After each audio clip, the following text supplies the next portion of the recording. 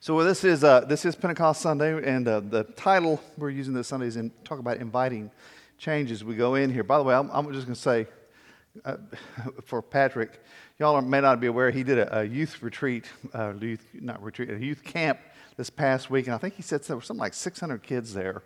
So the fact that he's here is pretty, yeah. He drove in yesterday morning, and did worship last night, and then he's here this morning too. So. He's doing double duty big time, way beyond the call of duty here. So we're going to talk a little bit about inviting change this morning. You know, change is one of those interesting things. You learn if you work in organizations for a while.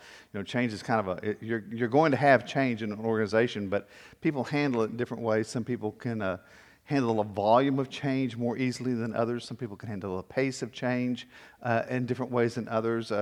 You work through a process, and you have some people who always feel like you're moving too fast, and some people who feel like, oh my gosh, we're just never going to get there. And so, you're always in that kind of span where people are. Change is one of those things that every organization has to wrestle with and deal with, and every individual has to wrestle with and deal with. A number of years ago, there was a joke that went around, and it was, some of you may remember these, it was the thing about changing the light bulb. How many something does it take to change the light bulb? And some of those got a little rough. But there was somebody took those and applied it to churches. And, we're talking about church kind of groups and changing the light bulbs. And so, they did things like, how many charismatics does it take to change a light bulb? Just one. Their hands are already in the air. And I'm sorry, if anybody's offended, please, I'm just going to step on everybody's toes this morning. How many Lutherans does it take to change a light bulb? Change. How many Calvinists does it take to change a light bulb? None, because God has already preordained the level of darkness or light in the room. Right? How many Methodists does it take to change a light bulb? We choose not to make a statement either in favor of or against the need for a light bulb. However, if in your journey you found the light bulb works for you, that's fine. You're invited to write a poem or compose a modern dance about your personal relationship with your light bulb or light source or non-dark resource, and present it next month at our annual Light Bulb Sunday service, in which we will explore a number of light bulb traditions, including incandescent, fluorescent, three-way, long life, and tinted, all of which are equally valid paths to luminescence.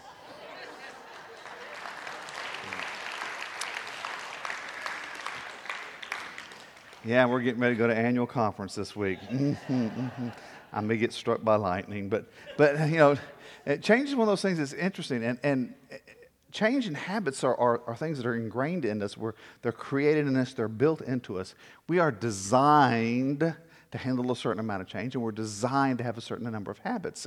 Habits are actually a very beneficial thing for us to have because what they do is they free up brain power and brain space for thinking about more critical kinds of issues. So normally when you're doing things, if you're walking across a room, you don't think about the mechanics and the complexities of balancing and moving from one foot to the other and moving across the room. You just do it without thinking. When you speak, you normally don't think about the mechanics of what it takes to form these words and bring them out and communicate them. When you breathe, you're not thinking about the mechanics of how often you breathe and how deeply and what you need to do to ensure your body gets the oxygen it needs until there's an illness or an injury where you have to relearn those things. And then you discover just how complex those activities are and how challenging they are. And what happens with us is we normally learn those kind of things, and they kind of go in the back of our minds, and they become habits that we move through without even touching on, so that we don't have to rethink them every time. And that's a good thing for us, unless we begin to make habits out of things that are supposed to be thought of, that we're supposed to be more critical in our mind with. They're good things unless we start to make our religion into habits where we just go through the motions without being aware of what we're doing. Let's pray. Almighty God, we are here on this Pentecost morning, and we ask that whatever habits we've gotten into, that you break us out of, that you bring us back into your presence, that you restore us to the life you intended for us. May the words of my mouth and meditation of all our hearts be acceptable in your sight, because you are our rock and our Redeemer. Amen.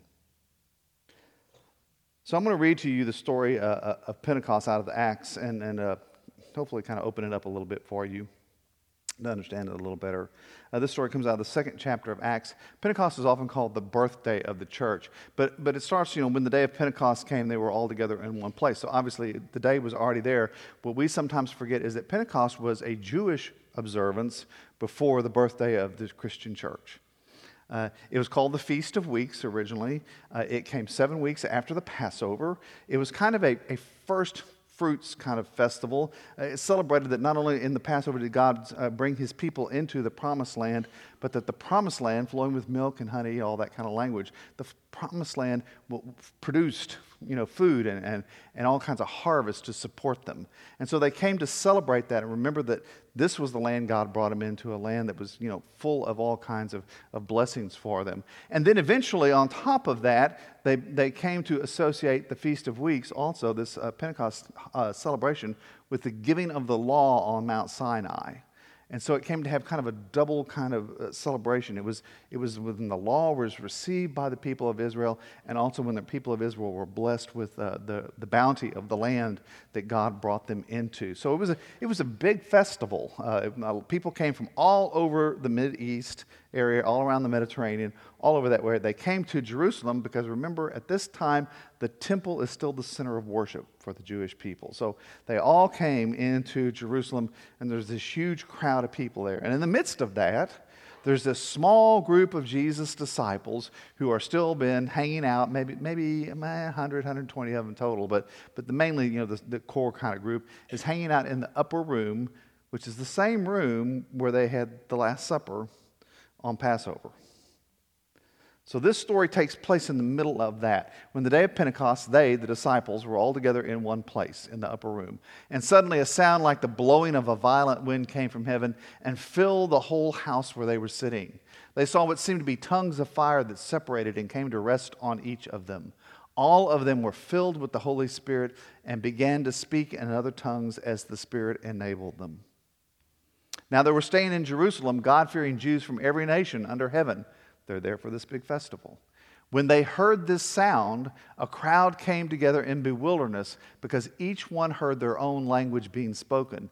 Utterly amazed, they asked, "Aren't all these who are speaking Galileans?" Now, just a little side note. Galilee was kind of a little bit of a backwater in Israel. And so, what they're really saying here, what you really need to hear is, Galileans?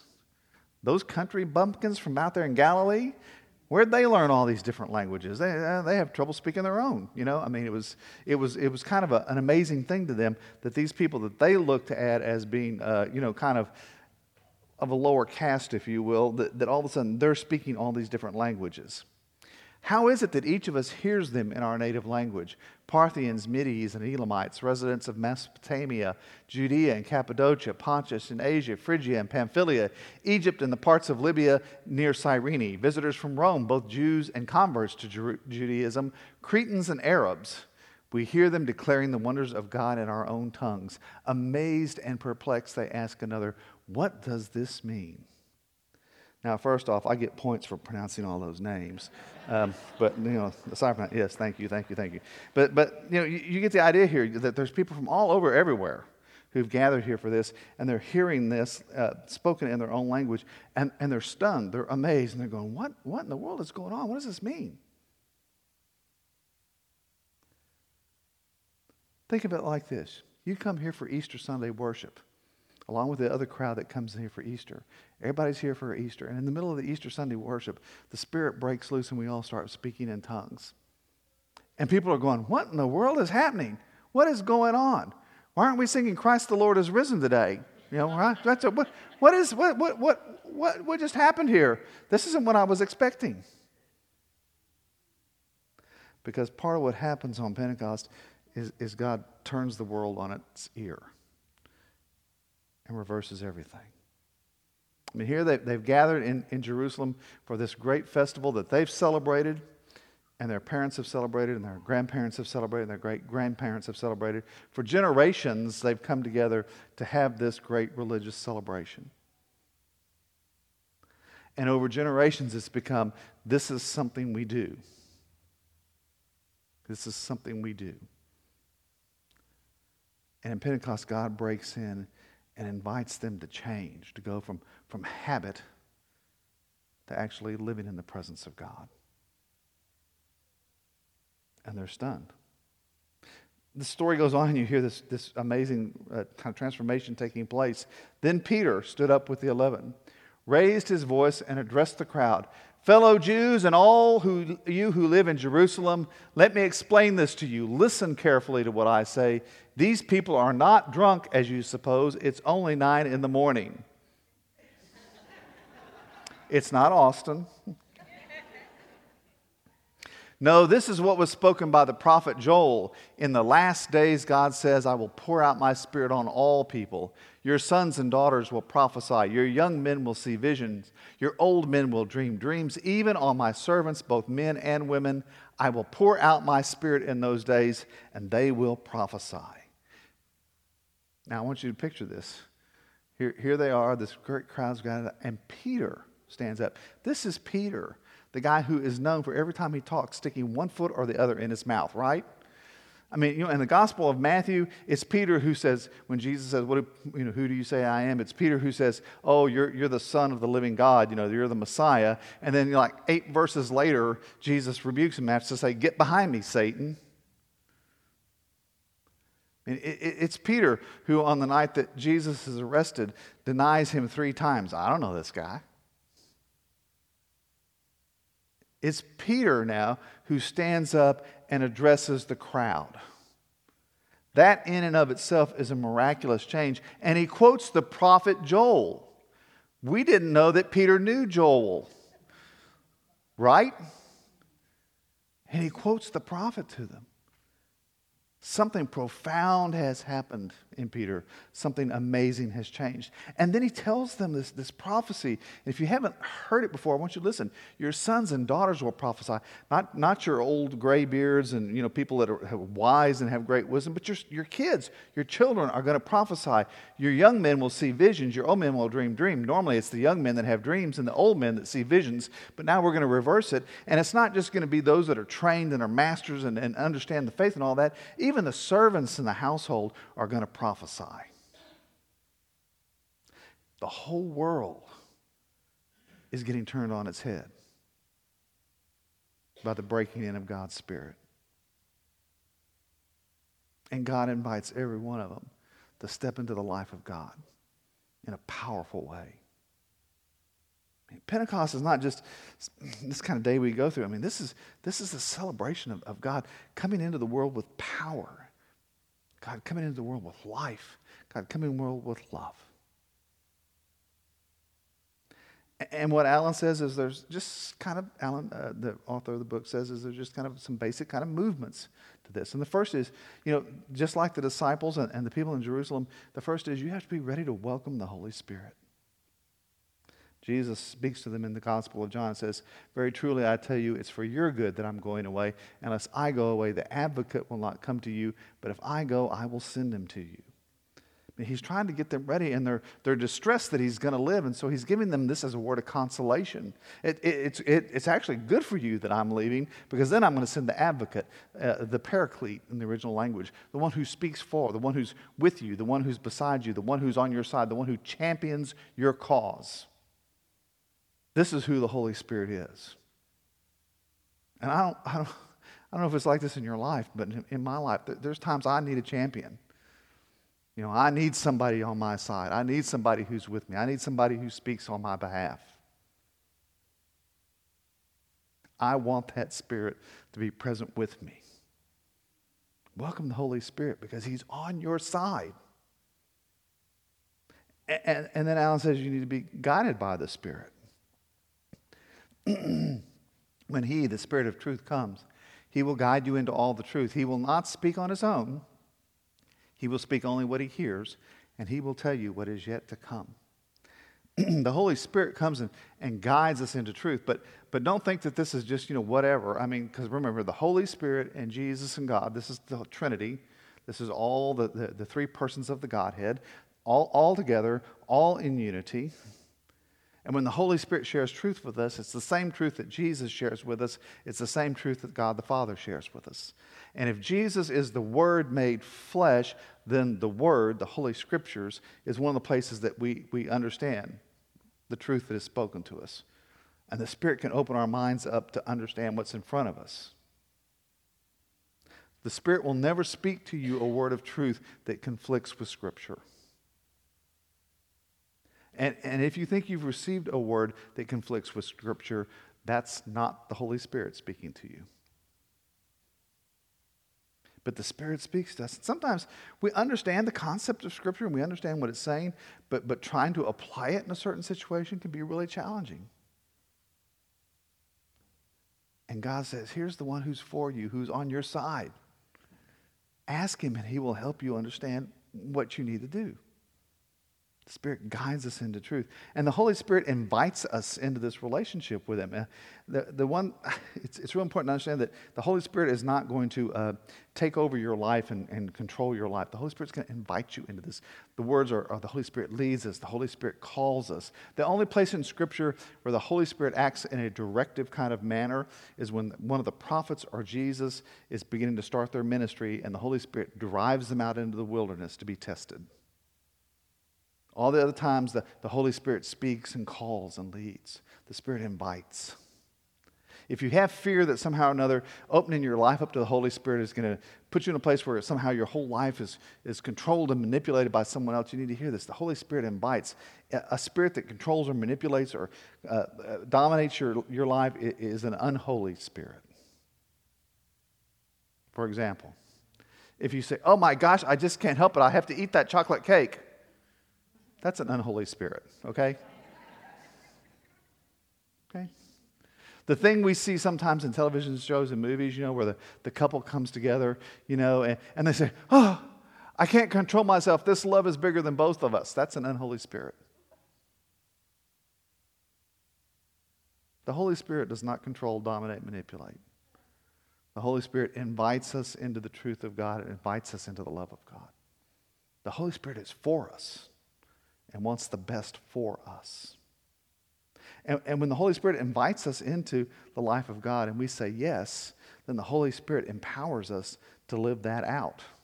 When Jesus is talking to the disciples early in the Acts of the Apostles, he says, you will receive power when the Holy Spirit comes on you, and you will be my witnesses in Jerusalem and in all Judea and Samaria and to the ends of the earth.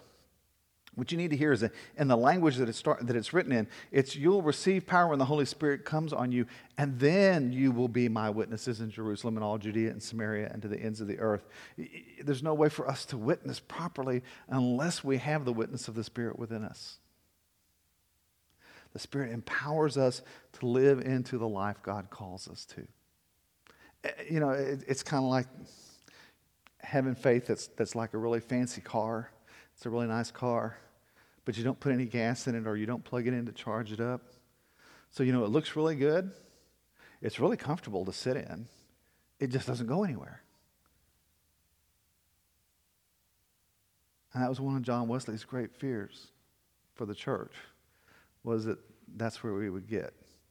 We'd have a really nice faith that looks really good and it's really comfortable and we like to come sit in it, but just doesn't do anything. And it doesn't go anywhere. And that's what happens when the life of the Spirit is absent from us. Now I want to say a couple of other words about that. We're talking about that because what gets connected with us a lot of times is people thinking about the gifts of the Spirit, and we can get hung up on that, and people do get hung up on that. I love what Nicky Gumbel does in the Alpha Course when he talks about being filled with the Holy Spirit. He talks about the different gifts of the Spirit. But then he says, listen, it's really important. We don't pursue the gifts of the Spirit. We pursue the presence of God. We pursue the presence of God. We're empowered by the Spirit to live into the life that God calls us to. And we can trust that when we do that is going to be good things in our life, that God intends that for good things in our lives. Jesus teaching his disciples says, which of you fathers, if your son asks for a fish, will give him a snake instead? Or if he asks for an egg, will give him a scorpion? If you then, though you are evil, know how to give good gifts to your children, how much more will your Father in heaven give the Holy Spirit to those who ask him? And if you know how to give good things to your children, how much more does God knows how to give good things to his children? And the gift of the Spirit is a good thing to be brought into the midst of our lives. When I did the Awakening course here a while back, one of the beautiful images I loved in that was something that David Thomas did. He talked about the Holy Trinity as the Father and the Son and the Holy Spirit all together in this kind of eternal embrace of love, where their arms are around each other and they're all embracing each other in love for all eternity. And they said that when we are invited into that life, when we're filled with the Spirit and invited into that, it's like they open their arms and they say, "Come join us." And they invite us into this eternal embrace of love. What an amazing place to be invited into the very heart of holy love for all eternity. That's what it means to step into the life of the Holy Spirit. And over the years, as I've traveled and I've been in different places, the communities I've been in where the Spirit is most alive are the places where I find the most joy. The places where I find people living boldly and courageously with the least fear. They're places where I find people living with love and peace and not with anger. Because they've stepped into the very life of God. And they've given their life to God, and God's given his life to them. And they're surrounded in this embrace of eternal love. This is what Pentecost is. It's about this breaking in of God's love in the midst of the world with power, with truth, with grace, all those things, just to lift us up and bring us into this life that God intends for us. And so Alan has a few questions at the end of every chapter, as he does, some challenges to put to us. So I'm going to share these with you just kind of as a point to think about, which is, thinking about the years of your life, times of your life. Are there specific events and times where God has intervened? And if not, have you ever stopped to invite him to give you direction? In your journal, list the areas where you might need extra guidance, maybe a change in career, college major to pursue, how to parent your kids, how to deal with a certain conflict. Write down specific areas where you're struggling and ask the Holy Spirit to bring wisdom and guidance to that situation. And ask the Holy Spirit to help you have wisdom to recognize when you've received his guidance and power, and write down those moments. And one of the things I've learned over the years is that when I'm in the midst of those intense periods of time in life that are really challenging, where life is really, really difficult to get through, that sometimes it's hard for me to get my head above water and be aware of God's presence with me. But when I get on the end of that period of time and I'm coming out the other end, I can always look back and see where God was with me in the middle of that time, and the places where God was doing things in the middle of that. And so one of the challenges for me has been working to try to cultivate an awareness of God's presence with me, even in the middle of those things, so that I'm not waiting till I'm on the other end to be aware of what God's trying to do in my life, but even in the middle of those times of challenge, I know God's presence. I know God's leading. I know God's power. I know God's love. I mean, to invite change in the way Pentecost does is to invite God into your life fully and to commit your life to God fully. It's to step into that embrace of eternal love. It's to have everything in your life willing to be turned upside down. Because in doing so, we step into all the fullness of God's life, all the fullness of his truth, all the fullness of his wisdom, all the fullness of God's love. And that, my friends,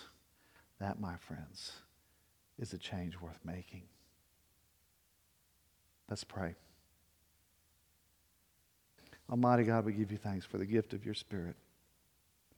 We thank you that you open your arms wide to receive us, that you pour out wisdom and truth and power and love upon us, that we are lifted up into the presence of your life.